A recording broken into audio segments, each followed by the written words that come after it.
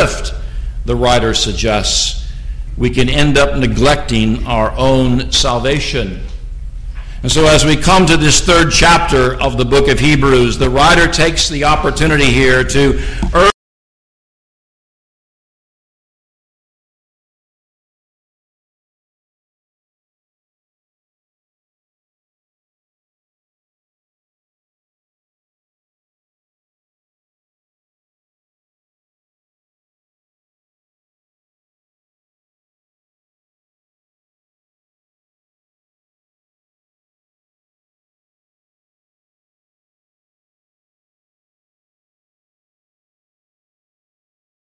that we hear. We can allow our faith and confidence to waver and our rejoicing in the truth of Christ's mediatorship to wane. What counsel does the writer give us here? Well, I want us to notice here in verse 1 of chapter 3 that the writer does not urge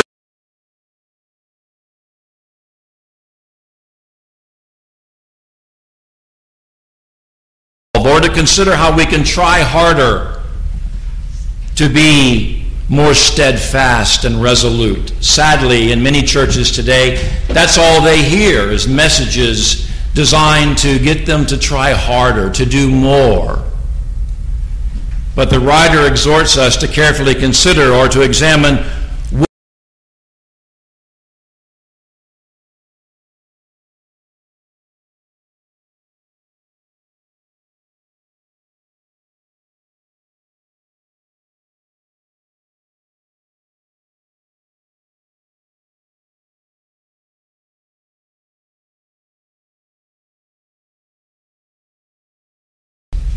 looking to ourselves.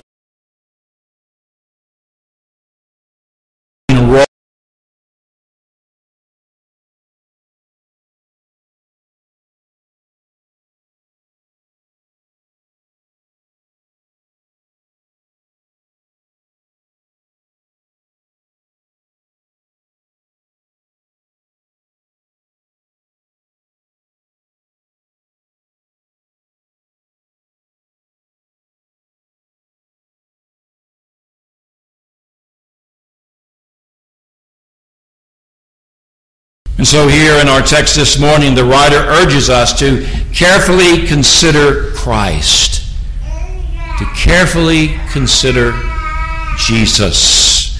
However, before he does so, let us notice how he addresses the people that he is writing to and why his address to them is so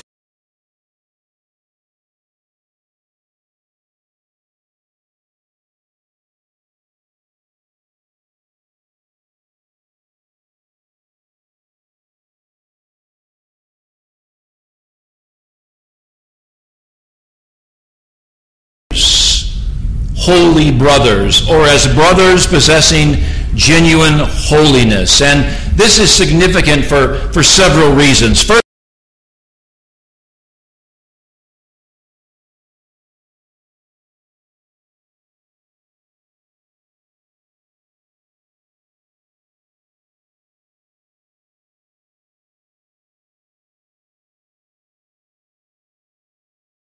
Christ as his own people. They are the ones in whom Jesus Christ delights. In fact, back in Hebrews chapter 2 and verse 12, which again Mark explained recently, the Lord Jesus as the Messiah is cited as declaring to God the Father, I will tell of your name to my brothers. In the midst of the congregation, I will sing your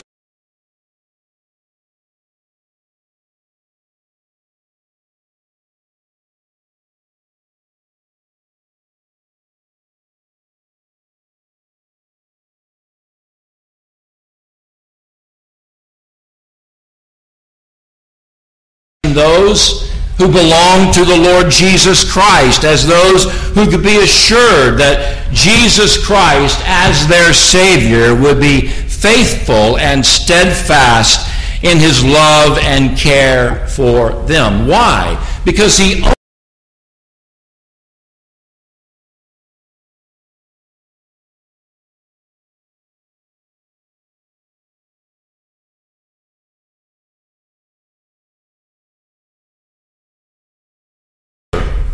not just in relation to God the Father through Christ, but in relation to one another. For by addressing his readers as holy brothers, the writer himself is expressing his concern for them.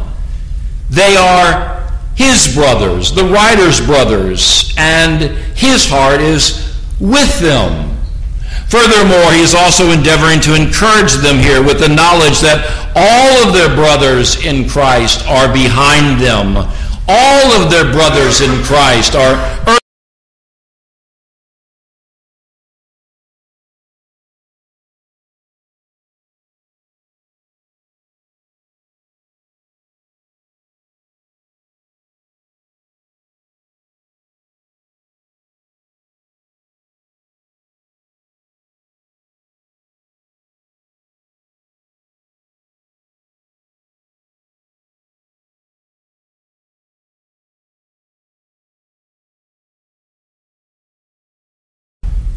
for our brothers. Do you love the brethren? I trust that you do. And if you have such love, God has given it to you. And because you have that love, you should rejoice in your brethren and be encouraging them to remain faithful and steadfast at all times. And so,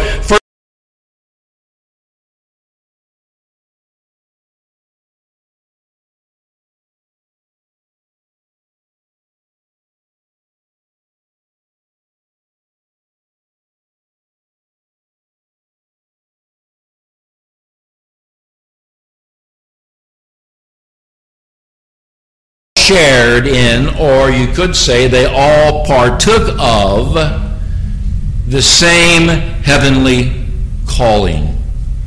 The same heavenly calling. And no doubt this is a reference to the upward call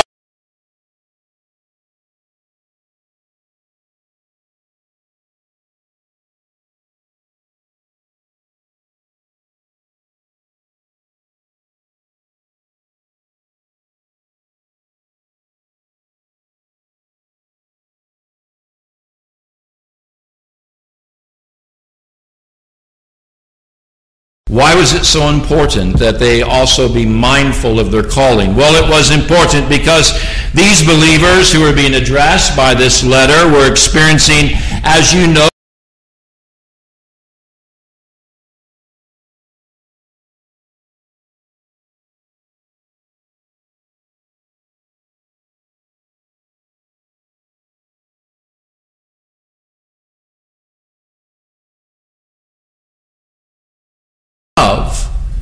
and so he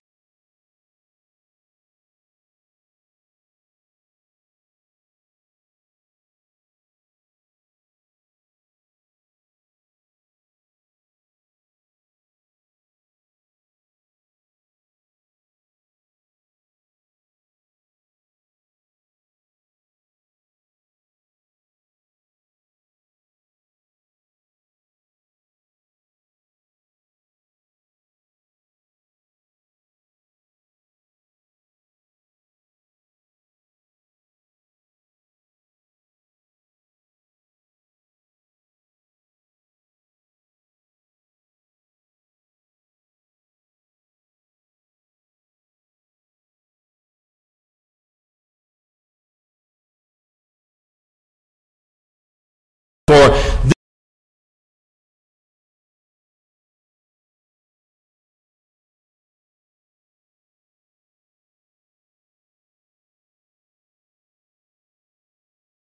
He will, by the grace of God, by this heavenly calling, by this upward call in Christ, prevail against our difficulties. Because the source of our steadfastness and our faithfulness as believers is not found in us, as we said in the beginning. It's not found on this earth, but it's found in heaven, where Jesus Christ is now seated on the right hand of God. And it is to heaven, it is to Christ seated in heaven, that our heavenly callings will eventually lead us to victory. And so the writer begins this third chapter of this letter to Hebrews with good, sound encouragement for his readers. And let me just say,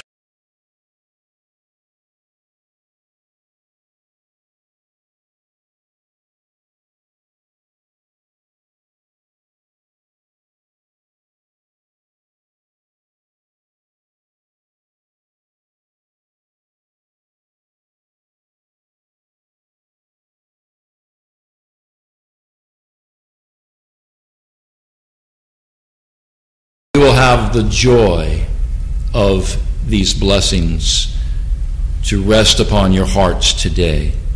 Yet the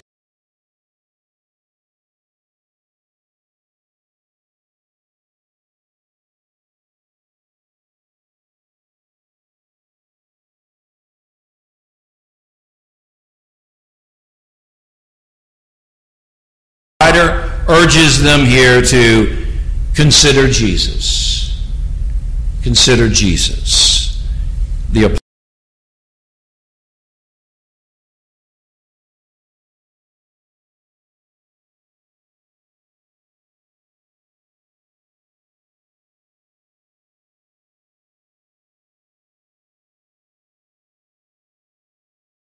steadfastness in the faith. For, as I stated in my introductory remarks this morning, it is not our own efforts, it is not our own perseverance, it is not our perspectives that we should be focusing on and putting all of our attention on, but we should be actively considering Jesus and his glorious attributes instead.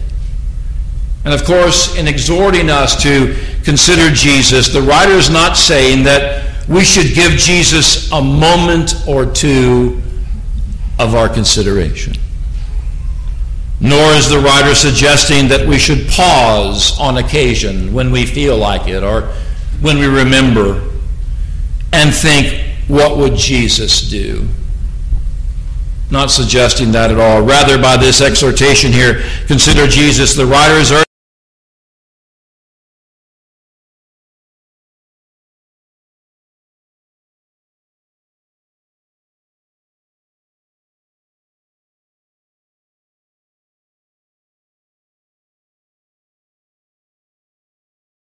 find in him the grace that we need to remain faithful and steadfast. And I exhort you to do this morning with all my heart.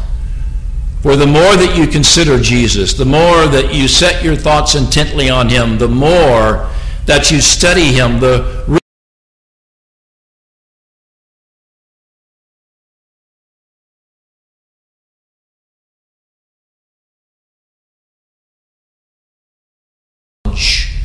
soul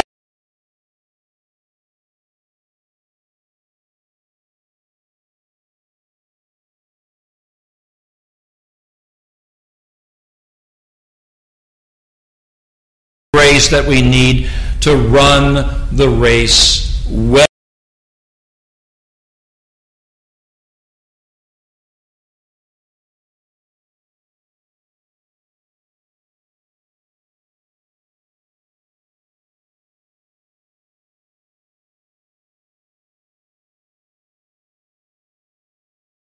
Jesus, but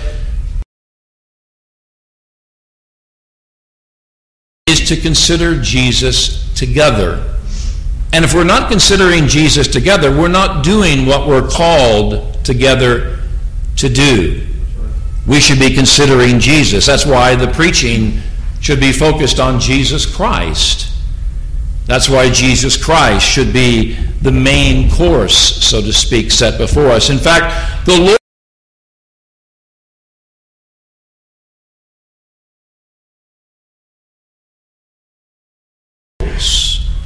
I don't know if you think about the Lord's Day in this way. I hope that you will.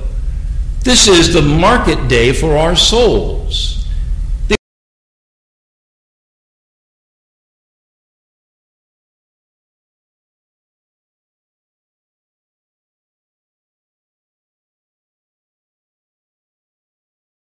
To care for the needs of our souls. And we do that by considering Jesus. We do that by assembling together for corporate worship, because as we are together, the Lord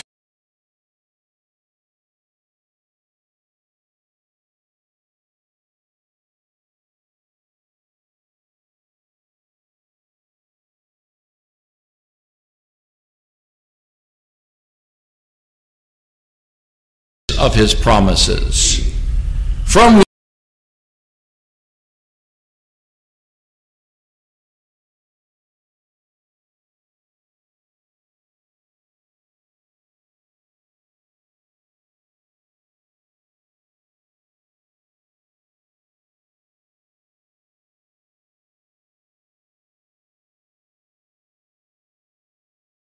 invisible elements of the Lord's table. We are called to consider him again and again and in various ways and in different ways through the eyes of faith and through our love.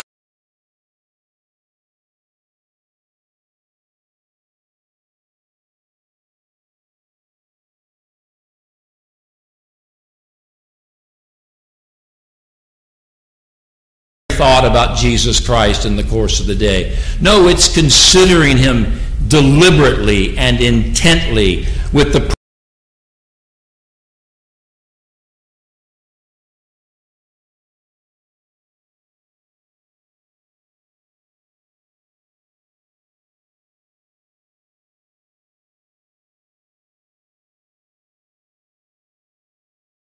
to be in corporate worship. Where else would we want to be, especially on this day that the banquet table is being spread, than in corporate worship? By considering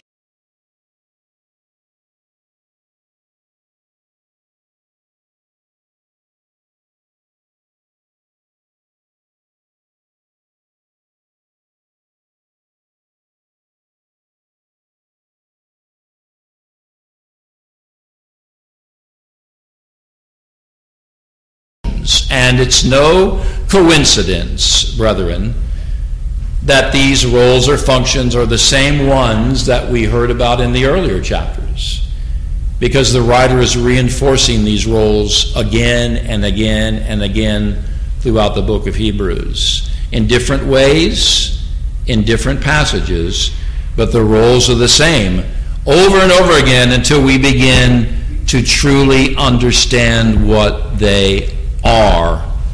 The first two roles are mentioned here in the rest of verse 1, and the third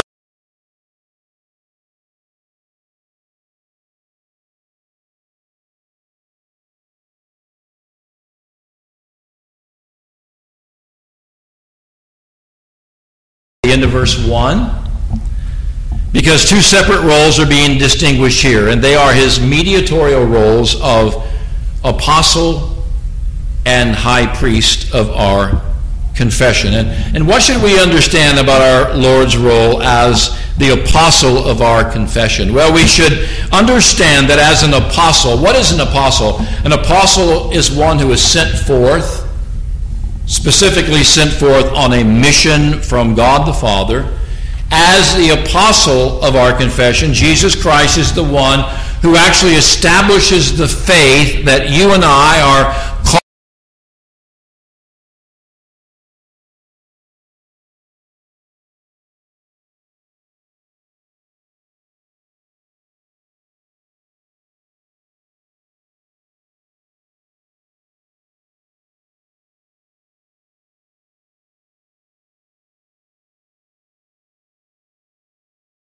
This is why the writer to this letter exhorts us later in Hebrews chapter 12 and verse 2 to be looking unto Jesus. Again, similar concept.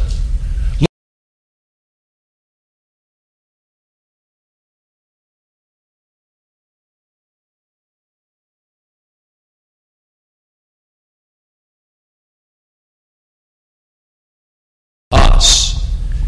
I find strength to persevere, not merely because Jesus is ahead of me and calling me forward, but the fact that he has already accomplished for me what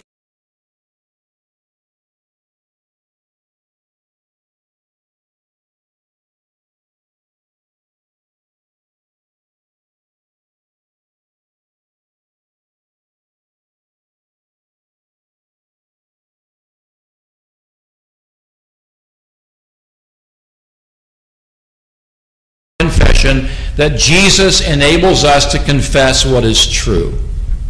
Think about that. There's so much rich food and truth to chew on there.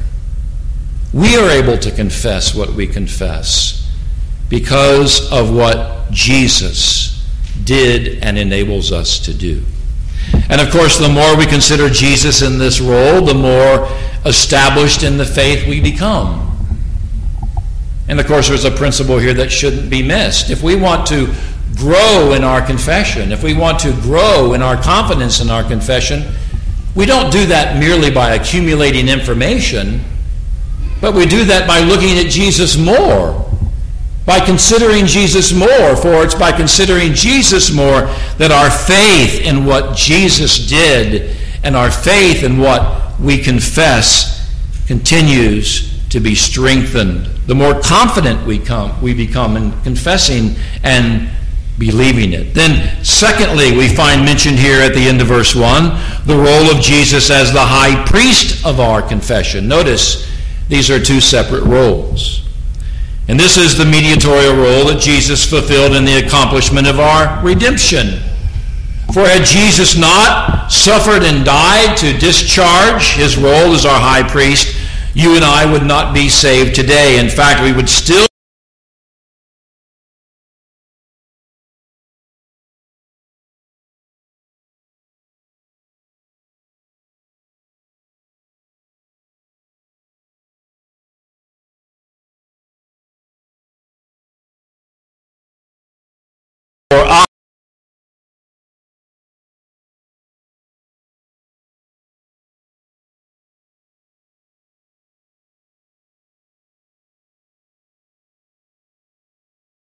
us, according to Hebrews 7, verse 25, you and I could not remain steadfast in the faith because our weakness is so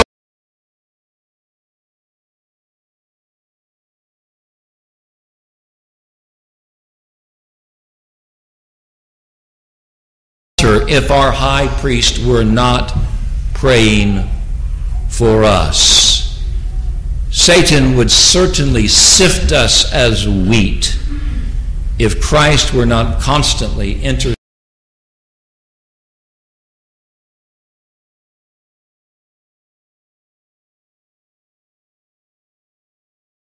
Was done to redeem us, to satisfy the demands of divine justice against us. And if we desire to be strong in the grace that Jesus Christ gives, then we must look to and carefully consider Jesus, especially as he is our high priest, as he prays. For it is by looking to, considering Jesus, that our own confidence that we can persevere in the faith increases. And then, brethren, there is a third mediatorial role that Jesus fulfilled that we should consider carefully and prayerfully, and that is his role as God the Father's faithful Son. His role as God the Father's faithful Son. And this role is described here by the writer of Hebrews in verses 2 through 6, which is really the bulk of our text today. For here in the beginning of verse 2, Jesus is identified as he who was faithful.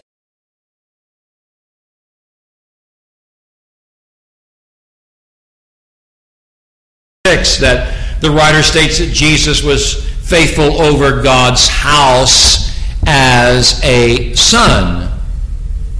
The two ideas obviously are related.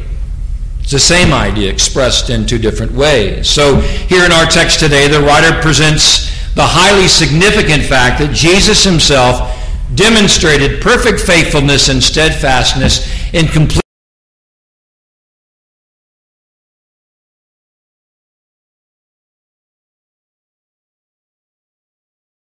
considering this truth about Jesus, that Jesus was a faithful son. Indeed, there is.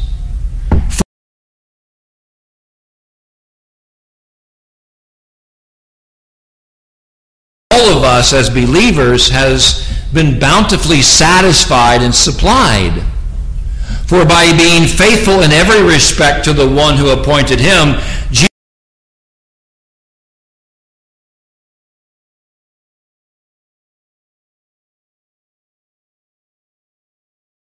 how faithful was Jesus? Did he falter at all? Was he in any sense or at any time unfaithful? Well, I want us to notice, beginning here at the end of verse 2 of Hebrews chapter 3, that the writer of this epistle compares the faithfulness of Jesus to someone who was highly revered in the history of the Jewish people, and that is the man Moses. In fact, in our worship readings this morning, we had a reading from the Old Testament regarding the way in which Moses was esteemed and held in respect by God's people, and how God punished those who dared to speak against his servant Moses, which shows us the privileged position that Moses had, and even God's respect, as it were, for Moses and his service also. In fact, of all the leaders of God's people in the Old Testament, the man Moses stood out in the minds of most Jews as that one person who had displayed the greatest faithfulness and steadfastness to the God of Israel. For not only had Moses led the people of Israel out of the land of Egypt and through the Red Sea, which we were reminded of in past readings, but Moses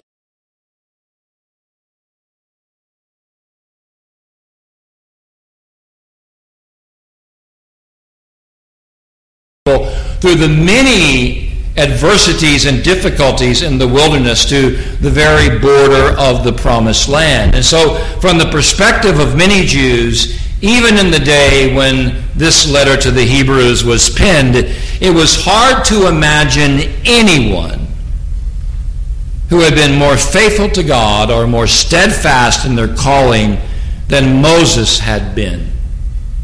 For we could make the argument that without the faithfulness and steadfastness of Moses, there would not have been an exodus from Egypt, humanly speaking. And the nation of Israel would never have been formed and guided faithfully through the wilderness. For Moses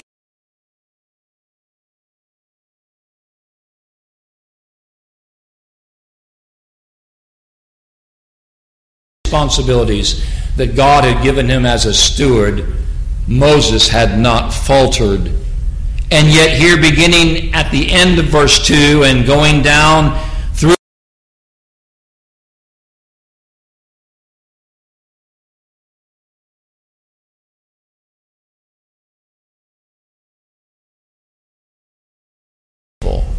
than the man Moses was.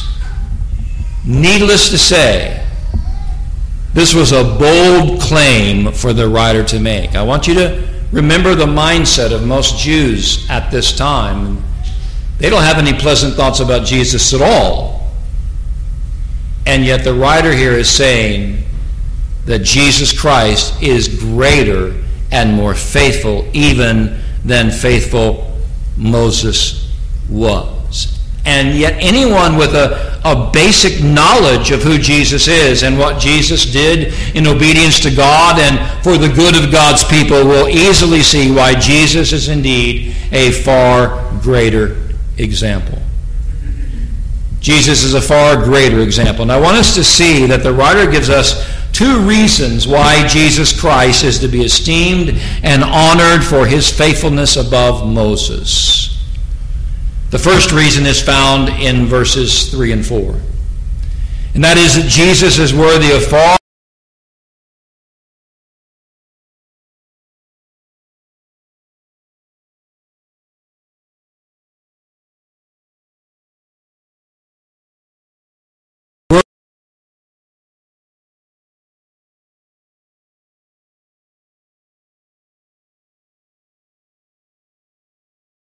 house is built, or every house is built by someone, but the builder of all things is God.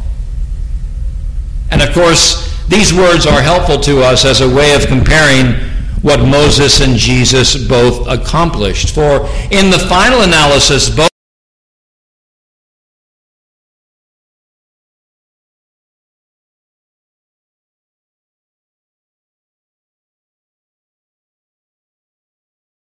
honor.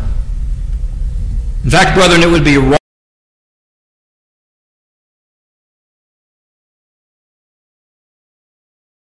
should thank God for and appreciate the great good that Moses did for the people of God. The Jews did nothing wrong in honoring Moses as long as they understood this principle here at the end of verse 4.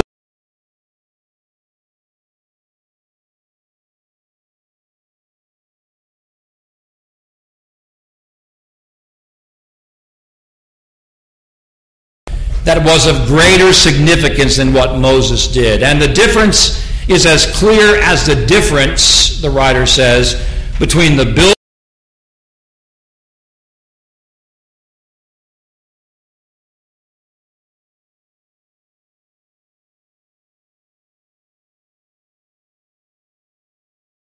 of God is that of builder. Jesus himself is the builder. He is the one who is building the church. He built the community of God in the Old Testament. He built the New Testament church in the New. Whereas Moses, as great as he was simply a part of God's house, a member of God's house. And therefore, when we look at Moses,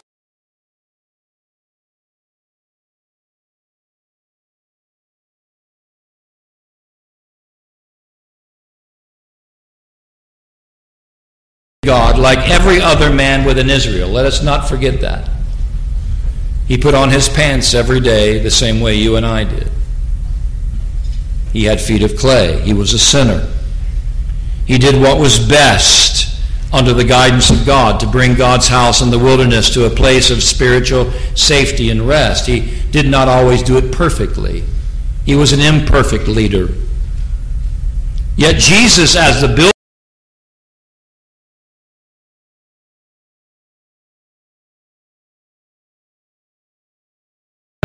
Jesus gave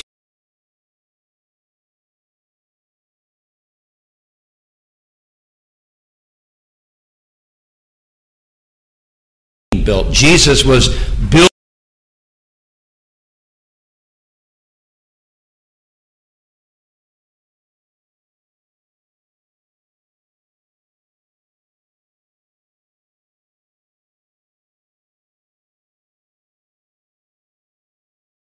In fact, if we see Jesus Christ as merely a steward in the house of God, then our views of Jesus are far too low. We misunderstand who Jesus really is. And of course, that was the problem with the Jews. They didn't understand that Jesus is the builder. He's not merely a guide. He's not merely a steward. So rather than uplifting Moses,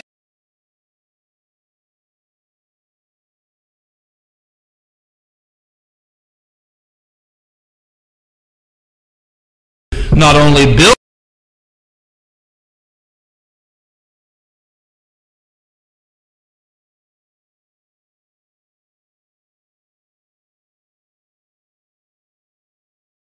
Jesus Christ would be to honor the house over the builder.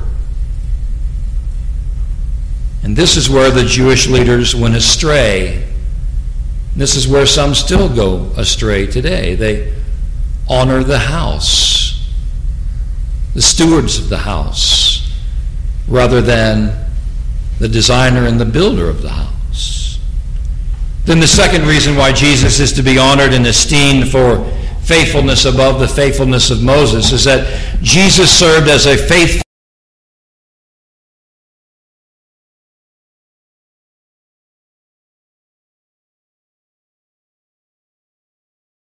begotten Son of God, whereas Moses merely labored for God as a faithful and yet imperfect servant. And even as a servant, as I said a few moments ago, Moses' ministry was only to be temporary. The writer declares here at the end of verse 5 that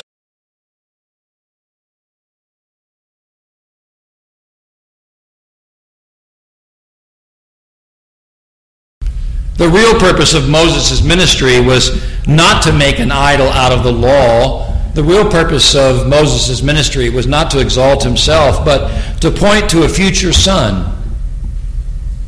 A lot of people misunderstand this as well. Moses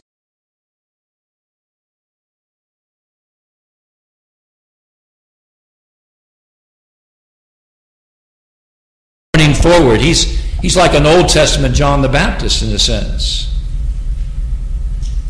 A pre-runner to John the Baptist, pointing to Christ. Of course, John the Baptist does the same thing later in redemptive history in pointing to Jesus Christ. Moses points to a future son who would be superior to him, and that is to Christ. And with respect to the future ministry of Christ the Son, the writer informs us here in our text, and in the first part of verse 6 in particular, that Christ came to express his faithfulness as God's Son. He came to express that he is the one who was given by the Father for the salvation of God's household. And of course, in expressing his faithfulness to God as a son, Jesus accomplished far more than a mere servant would. I want you to think about this. I don't have time to really develop it, but just think about the contrasts between what a servant or a steward can accomplish and what a son can accomplish. There's a big difference. A servant will often serve his master at will, but there can often be limitations in how far a servant will go. But a loyal and faithful son knows no limits in how far he will go in order to please the one he loves. The son is motivated by love, and in order to accomplish his Father's will. And truly it was in this last sense that Jesus performed his work for the Father, a work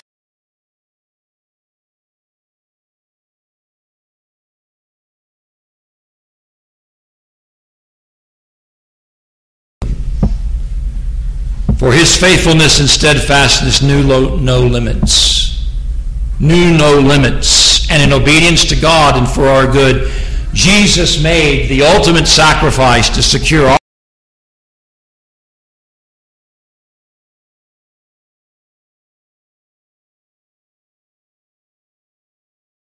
house.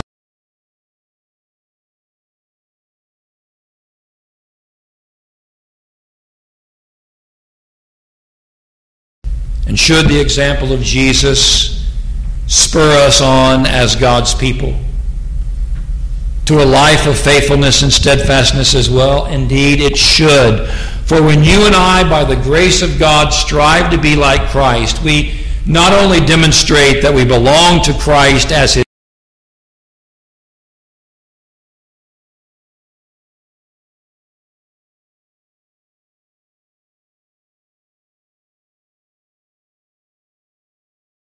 in the last part of verse 6 of chapter 3. Notice what he says here. He says, and we are his house. We are what he is building. We are what he has designed. We are what he has purchased and what he has raised up, if indeed we hold fast our confidence and our boasting in our hope. For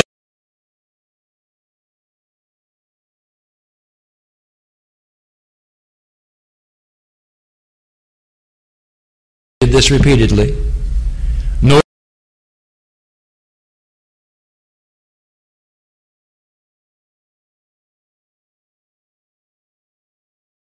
we are not called to model ourselves after Moses as much as we love him. We're not called to model ourselves after the Apostle Paul, no matter how much we respect him. But those who remain faithful and steadfast are those who are constantly considering the builder, who are constantly mindful of who it is that's building the work among them. Those who are filling their thoughts with his considerations. Those who are considering constantly and intently his excellencies and his beauties. Those who are endeavoring to know his word and his ways more intimately. Those who are finding their delight in him daily as they reflect upon his love and his faithfulness to them. For by trusting in him, Jesus Christ, the faithful Son, the builder of God's house, and in his great sufficiency, we find the grace to press on in faithfulness and steadfastness. We find this grace as members of the household. We find this grace available to us as men who are called to the ministry, who are called to assist in the work of gathering those who are a part of the household of faith. And how do we persevere? How do we remain steadfast as the ministers of God? By remembering who the builder is, by remembering it's his work, and that he is doing the work, and it's not dependent upon us, and that work will not fail even if we fail, because it's not dependent upon us. It's dependent upon him who never failed and who never will. May we be encouraged by these meditations this morning. May God grant us this persevering grace and abundance today. May God grant us these thoughts, these meditations, these considerations this morning for the glory of God, for the honor of Jesus Christ, for the increase of Christ's church today. People of God, consider Jesus. Consider Jesus. It's time to do that this morning. We'll do that now and as we come to the Lord's table in just a few minutes. May God give us grace and encourage us and nourish us by what we see, by what we hear, and by what God does. Let's pray. Our God and Father, we thank you for your grace and your mercy. We thank you for this text of Scripture that reminds us of Jesus being our high priest, being the apostle of our confession. It reminds us that Jesus Christ is the faithful Son and the builder of the house. And may we draw strength from these things today. May we be greatly encouraged by all that we hear. May we find the grace to remain steadfast and faithful ourselves, holding fast to our confidence, holding fast to our boasting, not boasting in ourselves, but boasting in the cross of Christ, and that alone. Bless us now through the work of your Spirit, we pray. In Jesus' name, amen.